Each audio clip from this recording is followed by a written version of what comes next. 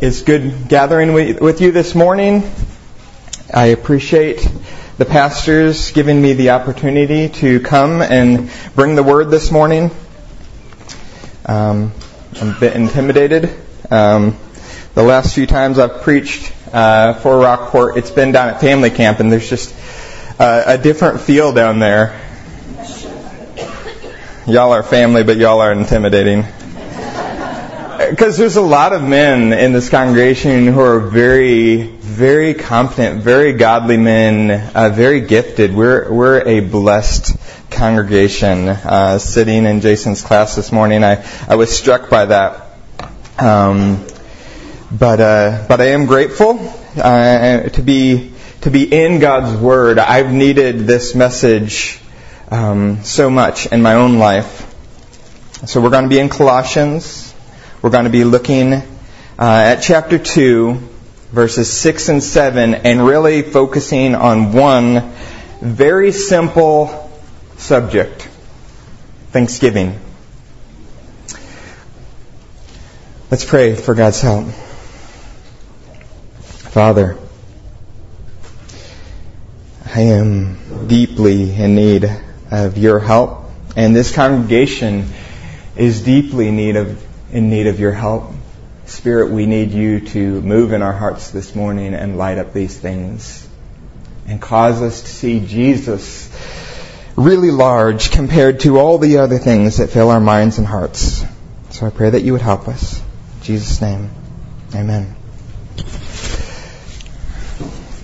All right, Colossians chapter 2, verse 6 and 7 says, "Therefore, as you have received Christ Jesus the Lord, so walk in Him, rooted and built up in Him and established in the faith, just as you were taught, abounding in thanksgiving."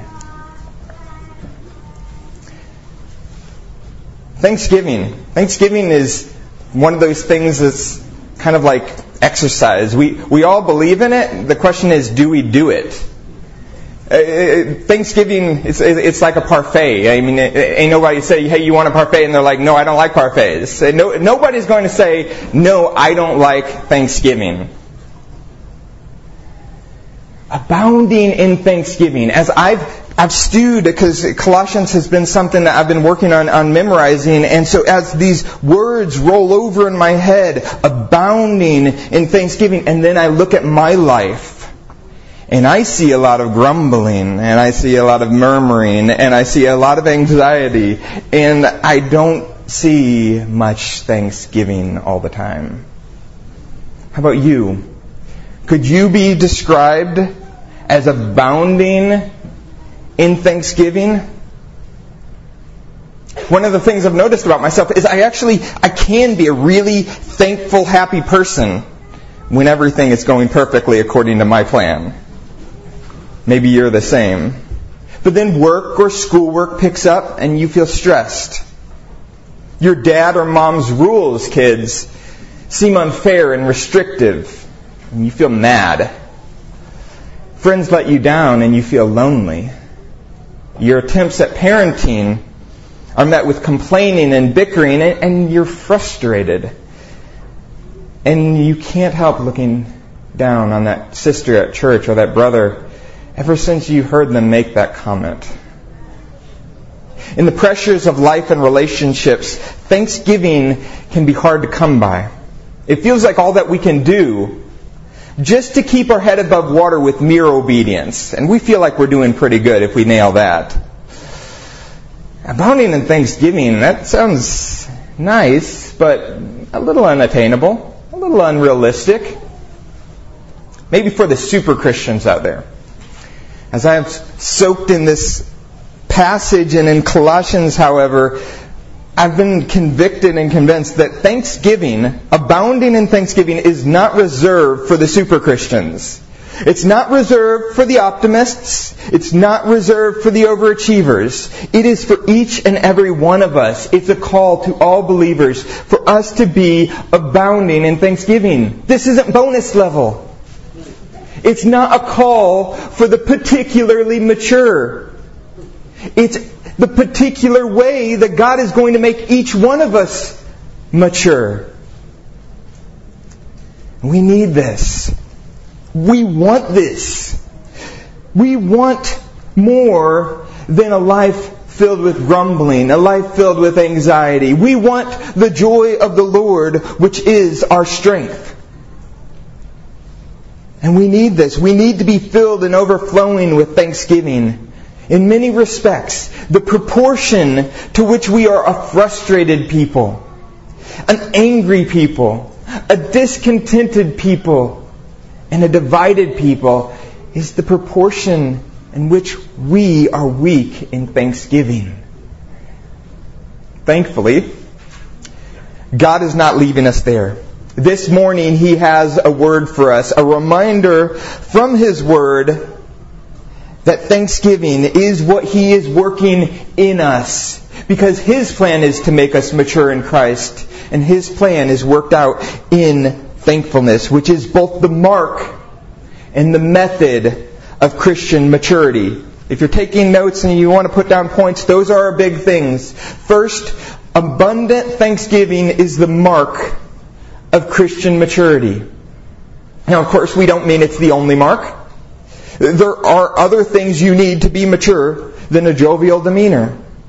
But could we all agree that the church could benefit from some more jolly believers? I mean, I know that's what I want. That's what my kids want. That's what I want for them. Is for them to see a dad who is happy in Jesus. A grumpy Christian is a terrible witness. How often do we walk around as if the weight of the world were on our shoulders, when we, of all people, should know that there is somebody else who's in charge of keeping the world on track? There's someone else who is earnestly and unstoppably committed to building His church and making her beautiful and spotless. It's not on us. There's somebody else watching out for the sparrows and the lilies and you and me. This somebody says, "Come to me, all you who are weary and heavy laden, and I will give you rest. Take my yoke upon you and learn from me, for I am gentle and lowly in heart, and you will find rest for your souls." That's Matthew 11. What light burden is He giving you? He's telling you, give Him thanks. Give me thanks. This is the entry point for the gospel. This is one of the first things we learn in Psalm 50. People very much like us, Christian kids that have grown up in the church very much like you, and we think we can bring something to God that will please Him. Something maybe that will allow us to negotiate for something that we want. And in Psalm 50, God says, I don't need anything. I don't need you. Psalm 50, let's put there and reference that really quick. Psalm 50, God says, do I eat the flesh of bulls and goats? No. So God says, here's how it's going to work. I don't need anything from you, so here's the game plan. Offer to God a sacrifice of thanksgiving. And perform your vows to the Most High. Call upon me in the day of trouble. I will deliver you, and you shall glorify me. So when we come to Jesus, one of the first lessons we learn is that we don't bring anything but a heart filled with thanksgiving. You know what we're not doing when we're giving thanks? We're not grumbling. And God says that's a big deal. A grumble-free life of thanksgiving is like throwing up a billboard for the gospel. Philippians 2:14 and 15 tells us not to be grumbling. Do all things without grumbling or disputing, that you may be blameless and innocent, children of God, without blemish, in the midst of a twisted generation, among whom you shine as lights in the world. You want to shine as a light in the world? Quit grumbling. It's so simple. And because it's simple, we want to be like, that's for the kids. We teach that in Sunday school. But we're grown-ups. We learn theology and very important stuff. Can we agree to quit being more spiritual than the Bible? Thankfulness is not the mark of spiritual naivety. It's the mark of spiritual maturity. To see this really quickly, let's look at two things. First, we have an exhortation to maturity in our passage, and then we have an example of maturity in the broader context. So the exhortation to maturity in this passage. Therefore, we're back in Colossians chapter 2. Therefore, as you received Christ Jesus the Lord, so walk in Him, rooted and built up in Him, and established in the faith, just as you were taught, abounding in thanksgiving. He starts out with therefore. We're pointed backwards to his flow, his argument, everything Paul's been saying. And what has Paul been doing? Well, Paul has been getting really worked up, really excited, because he's telling the Colossians about what he's doing, what God's using him to do, and what God's doing through him in the church. And he says, he kind of gives his mission statement in verse 28. First he says what he does. Him we proclaim. We're talking about Jesus. Him we proclaim, warning everyone and teaching everyone with all wisdom. Why are you doing that, Paul? That we may present everyone mature in Christ. Wow, okay. He says, so this is like a part-time gig for you? For this I toil, struggling with all his energy that he powerfully works within me. So Paul is really committed to this. This is big for him. Paul's mission is everyone mature in Christ. And this is true for every Christian ministry. This is your pastor's hearts. That you would be mature in Christ. Kids, your parents want a whole lot for you. They've probably got a whole list of things they'd love to see. They probably include grandkids. But at the top of that list is they want to see you. We want to see you mature in Christ. So what does that look like? Well, we're tempted to think that that's going to mean a lot of new ideas. That we're going to make you really smart Christians. Mature in Christ here looks like we're going to be rooted and built up in Him and established in the faith, just as you were taught, abounding in thanksgiving. Paul uses 4 participles, 4 verbs that just tell us how he's going to make us mature in Christ. What maturity will look like. Interestingly, 3 of the verbs are passive. To kind of expand this a little from the Greek, having been rooted in Him and being built up in Him, kind of a builder's term, and being established or confirmed or strengthened. Those are all ways we translate this word throughout the rest of the New Testament. In the faith, just as you were taught. Now, these are all things done to you. And then you're told, and abounding in thanksgiving. That one's active. Essentially, what we have here in these verses is don't move and be thankful. Don't move. We have so much activity, so much thinking that we've got to do things, that we've got to make things happen, so much movement, and God wants to say, don't move. He's the one that did the work. It says in chapter 1, He took you from the kingdom of Satan. He has delivered us from the domain of darkness and transferred us to the kingdom of His beloved Son, in whom we have redemption, the forgiveness of sins. And then He says, stay put. Don't move. Or in chapter 2, it says, and you were dead in your trespasses and the uncircumcision of your flesh, and God made you alive together. Took you from the grave, and He brought you out of the grave, and He says, now don't move. There are so many things that promise to help us upgrade our faith. That promise to help us level up our spirituality and become mature. But rarely, these things, they promise, but they don't deliver. And they get us moving rather than staying put in the faith in Jesus that we knew when we started. And often, these teachings do not deny Christ or the gospel. They just make other things bigger for us and more important.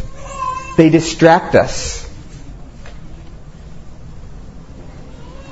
The danger in Colossae and in our hearts is often not denial, but distraction, displacement. Other things take up the space that we would otherwise have in our hearts celebrating Christ.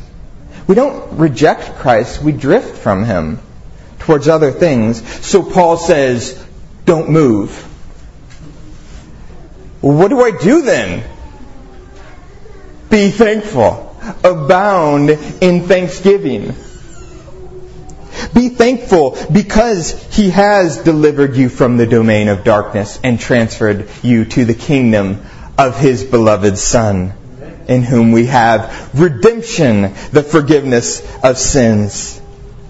Be grateful, be thankful, because by canceling the record, He forgave us all our trespasses, chapter 2, verse 13, by canceling the record of debt that stood against us with its legal demands. Gone. Be thankful, because chapter 3, you have died, and your life is hidden with Christ in God. When Christ, who is your life, appears, then you will appear with Him in glory. Be thankful because He who has begun a good work in you will complete it until the day of Jesus Christ.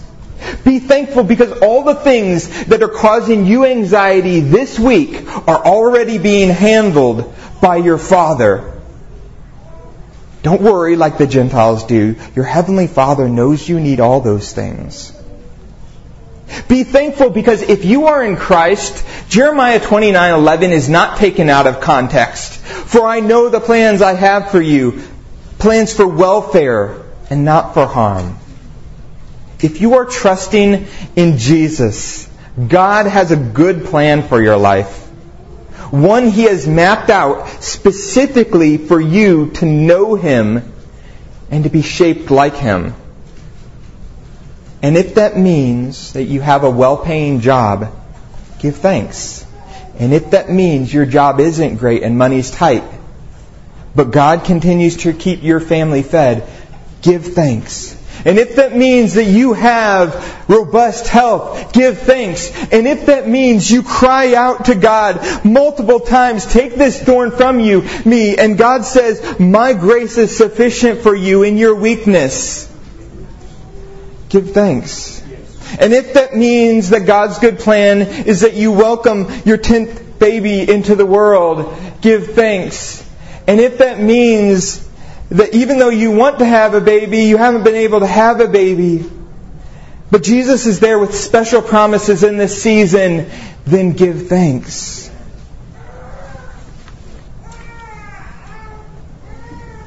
Friends, being established in the faith is not just about learning new things, a lot of theology or a lot of apologetics so you can beat everybody.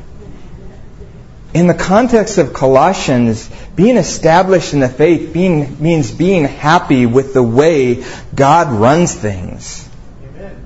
Bowing to His standards, accepting His salvation as He brings it, embracing His priorities.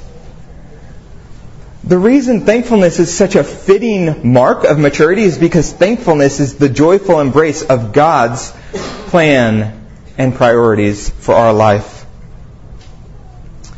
We get into the trap of thinking that Christian maturity is all about accumulating ideas, accumulating truths, like a kid on a beach picking up seashells.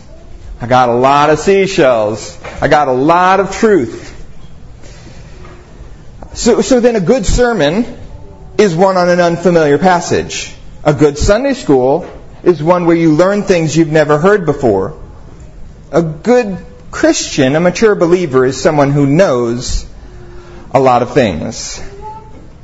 But growth in grace is less like collecting seashells and more like drawing a picture. See, I can know some facts, and I have to know some facts in order to draw a portrait.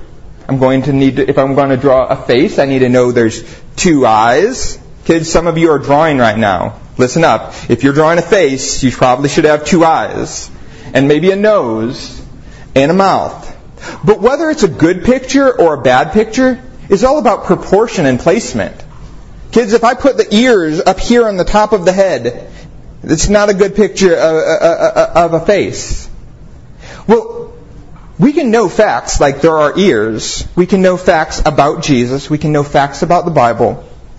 But God uses instructions about Thanksgiving to make sure that our proportion is right. Because He's not just filling our minds. We're not just the artists learning how to draw. We are the canvas. And He's shaping us into the image of our Creator. And this is why we need repeated calls to habits and behaviors and mindsets, because we drift.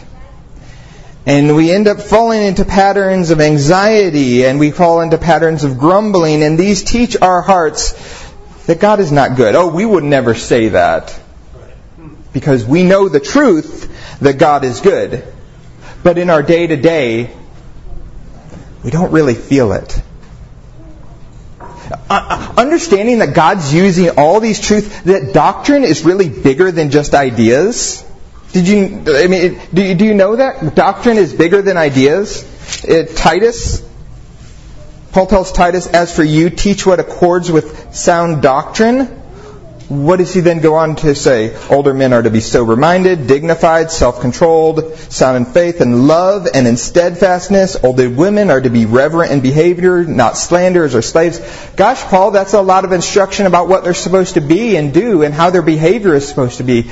Yes, that's doctrine. And God uses all sorts of doctrine to shape us. And He gives us reminders and repeats Himself, because this is how He makes sure that we get proportion right. And this will help your Bible reading, because if it's all about getting new ideas, after you've been through a couple times, you have a law of diminishing returns. You know a lot of the stuff, and you'll pick up little snippets. Oh, that's interesting. But if we are understanding that Jesus is using His Word again and again and again to shape us with His priorities, like thankfulness, then the more we loop through His Word, the more we're shaped into the image of Christ.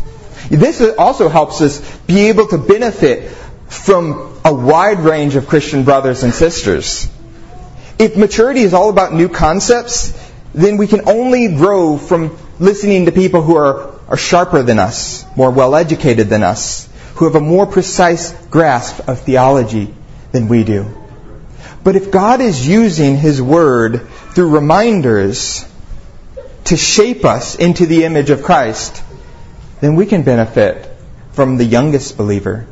We can benefit from that brother or sister who's kind of whack but loves Jesus, who gets some big things wrong and is even dangerous in some areas. And God can still use them, if they are a Christian, to work Jesus in you. All right, let's move on. We've got the exhortation to maturity in Christ. We've got the example of maturity in Christ. We actually have two. We have both Paul and Epaphras. But just looking briefly at Paul, we mentioned earlier that Paul seemed to have this fire Like his mission, everyone mature in Christ. Wow, that's a pretty ambitious goal. That's a big goal. Or look at his ambition in Romans 15:20. I make it my aim to preach the gospel, not where Christ has been named, lest I build on someone else's foundation. Paul made it a point to specialize in uncharted territories. That's pretty ambitious. That's an ambitious guy. And one of the things you should know about ambitious guys or ladies is that we are not happy with the way things are. Some of you all have a whole lot of Hakuna Matata. You have no idea what we're talking about. But ambition is dissatisfaction with a plan.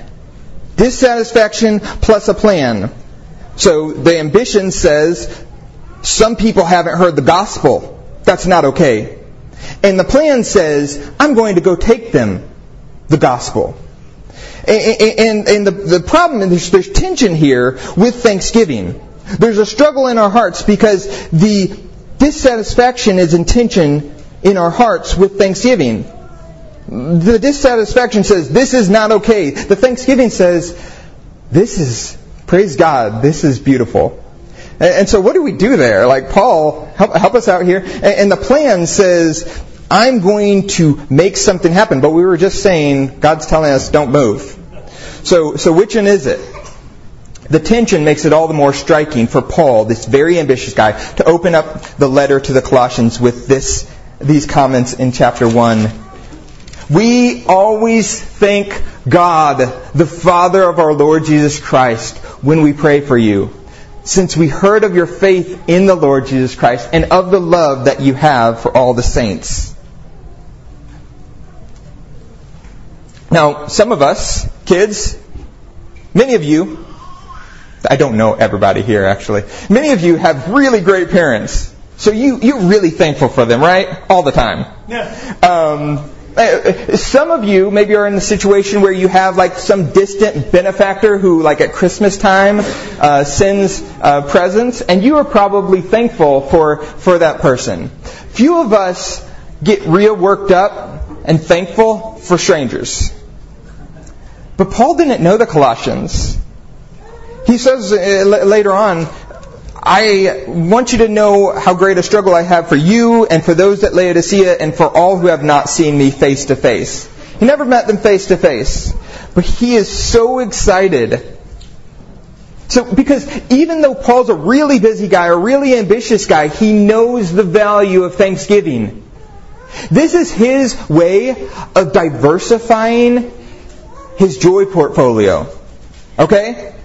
Most of us have a joy portfolio that's like the size of our house, and the stuff we have in it and the family we have in it. Paul's diversified his joy portfolio. He's thinking about what God's doing in Colossae, and he is so filled with joy over that. And that's what I want for my own life as well. I want to spend more time turned outward from myself and my problems and my struggles to look at what God is doing. What He's doing broadly. And so for Paul, this is not wasted time. He wants to see things get done. He's an ambitious guy. And Thanksgiving is never wasted time. Not any more than a pit stop is wasted time for the race car driver. He pulls off, he gets new tires, maybe they give him some gas, whatever. Like, that's not wasted time because it's what he needs to finish the race. What do you and I need to finish the race? Like Paul? We need more thanksgiving. I mentioned, I don't have time to touch on Epaphras. I mentioned him in my sermon at family camp briefly. He's a beautiful character in chapter 1 who is also filled with thanksgiving. But let's quickly look at this second point, that abundant thanksgiving is not only the mark of Christian maturity. It's the method of Christian maturity. It's the key, it's one of the keys to how God makes us mature in Christ. How He makes us look like Jesus. We have the exhortation in our passage. We have the examples of Paul and Epaphras. In chapter 1, verse 12, Thanksgiving is the backbone of Christian endurance. In chapter 3, as Paul describes putting on the new self, created in Christ's image, thanksgiving keeps popping up. It seems to be mentioned at every turn. Let's look at this. Chapter 3, verse 15 through 17. And let the peace of Christ rule in your hearts, to which indeed you were called in one body, and be thankful. Let the word of Christ dwell in you richly, teaching and admonishing one another in all wisdom, singing psalms and hymns and spiritual songs with thankfulness in your hearts to God. And whatever you do in word or deed, do everything in the name of the Lord Jesus, giving thanks to God the Father through Him. Paul gives thankfulness, so much prominence in Colossians because he's concerned that we not drift from Jesus. How do you stop drift? With an anchor. We were on the lake last summer, and we had found a little island, very, very small island, just a little spit of sand, and we're playing, and we turn around, and the boat's like 30 yards off. We had put down the anchor, but it wasn't working. No, but we need an anchor. And our anchor is thanksgiving. Because thanksgiving anchors us. It keeps us close to Jesus. Because when you're thanking God for His goodness in Christ, that keeps you close to Christ, focused on Christ. And that's where you're built up in Christ. But thankfulness doesn't just fix our eyes on Jesus. It fixes our view of the world. It fixes our view of our circumstances and our obedience. And it fixes our view of each other. There's a cynic in some of us that has his arms crossed and he's leaning back and he's got a look on his face. There's a cynic in some of us that's concerned when there's too much celebration. We are afraid that too much thanksgiving is dishonest because the world is a tough place. Pollyanna is a fraud. Our mantra is, rose-colored glasses are a lie, life's tough and then you die. That's it. In fact, I think thanksgiving is more honest than our cynicism. Thanksgiving is honest about our limitations. Thanksgiving admits that we are limited people with limited minds, limited time, limited energy, and limited understanding or perception. We don't catch everything, no matter how intelligent we think we are. We have this much processing power up here. That's about it. We can run one program at a time. And at any moment, we are making a choice about what we're going to focus on. Am I going to complain because dinner's not what I want? Or am I going to be thankful that I have dinner? Because some people don't. In preparation of this sermon, there's been a number of things where I've reminded my kids that they are not Jewish children in the Holocaust, and they are not little black children during the Reconstruction when there was so much oppression. There is a choice. Which one are we going to focus on? What we would change, or what God has given us that is so good? At any moment, we're making the choice to focus on anxiety, or grumbling, or thankfulness. Anxiety will tell me the financial instability in the market is huge and could just destroy my life. Thankfulness reminds me that God's in control and He's provided for my family again and again. Irritability tells me that the minutes wasted managing my kids' squabbles, those are lost forever.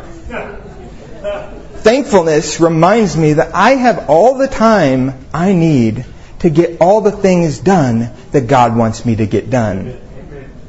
And it makes me grateful for those squabbling kids. This perspective adjustment can touch so many areas. And we're running out of time, but you may have noticed that in several places in Colossians, thanksgiving is added into other commands. And that's because it's the complement or companion to virtues like endurance and peacefulness and discipleship. It is what gives. We hear compliment and we're like, well, it seems like Paul's the Starbucks barista and he's just like, and we'll put a little whipped cream thankfulness on that, and we'll put a little whipped cream thankfulness on that, and we'll put a little. Thankfulness is not an addition like that. Thankfulness is more like the fuel that you put in your car and also in your lawnmower and also in your chainsaw.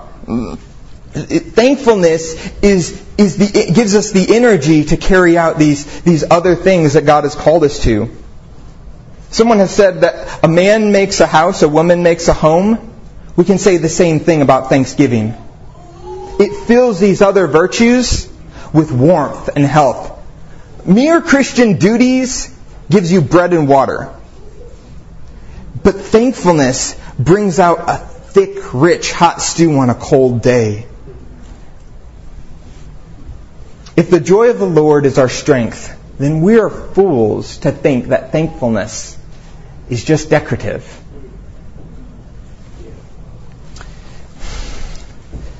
Wow. The one thing, I'm not going to keep us much longer, but one of the things I really want to see is the way this impacts our lives together. The way that thankfulness can transform, for instance, the harmony that we are to have. Colossians 3 verse 15, let the peace of Christ rule in your hearts, to which indeed you are called in one body, and be thankful. Without the command to thankfulness, we might think we satisfy the call to peace by maintaining a respectable ceasefire in areas of disagreement. But that and be thankful transforms it. It means I'm called not merely to tolerate you, but to celebrate and appreciate you. I'm not merely called to tolerate and put up with the brother I disagree with, but to notice how God is working in him and to praise God for the salvation that He has worked in him. In fact, the imbalances of your brother, remember, we are not only limited in time and in energy, but we're limited in perception. It's possible that the imbalances of your brother are the balance to your own imbalances. So give thanks that God has given you a family, a church. That His plan for you is bigger than you. It is joining you to a people where together, what is Paul's hope, his effort going towards in chapter 2, verse 2? That their hearts, your hearts, may be encouraged. How's that going to happen? By being knit together in love. And what will that accomplish? To reach all the riches of full assurance of understanding and the knowledge of God's mystery, which is Christ. And that is something to be thankful for. We're limited creatures. We've only got so much time. And the question is, in this week, are you going to first try to get everything fixed so that you can give God thanks? Or are you going to prioritize thankfulness because God said to? And the wonderful thing is, when we walk in obedience to Jesus, there's an overflow. And the overflow is thankfulness is a really happy place to live. Thankfulness focuses us on the so many good things rather than all the things that we are intent on changing. And so there's a lot more that we can explore in the topic of thankfulness in the immediate context of this verse. But the thing that I've just been wrestling with is as a limited human, as someone who's got a limited mind, who's got limited time, am I going to hear the call to be abounding in thanksgiving and make that a priority in my life? When we give our kids a task, sometimes Sometimes it's a very simple task, and they think, oh, that's easy to do. And then it never gets done. You circle back around in an hour, and you're like, well, we were going to get to it. And so often there's things like that. Well, thankfulness is one of those things. And so just as we go into this week, I hope with me that you will make a commitment to hearing God's voice, to seeing God's call to maturity, and to resolving to living to live in a place of thankfulness. Let's pray. Father, pray that you would own your word as you've delivered it in Colossians to us, and that you would work in us, Spirit, as you are committed to filling us with love and joy and peace and patience and kindness and goodness and faithfulness and self-control. You would fill each of these with the beautiful energy of thankfulness. We pray this in Jesus' name. Amen.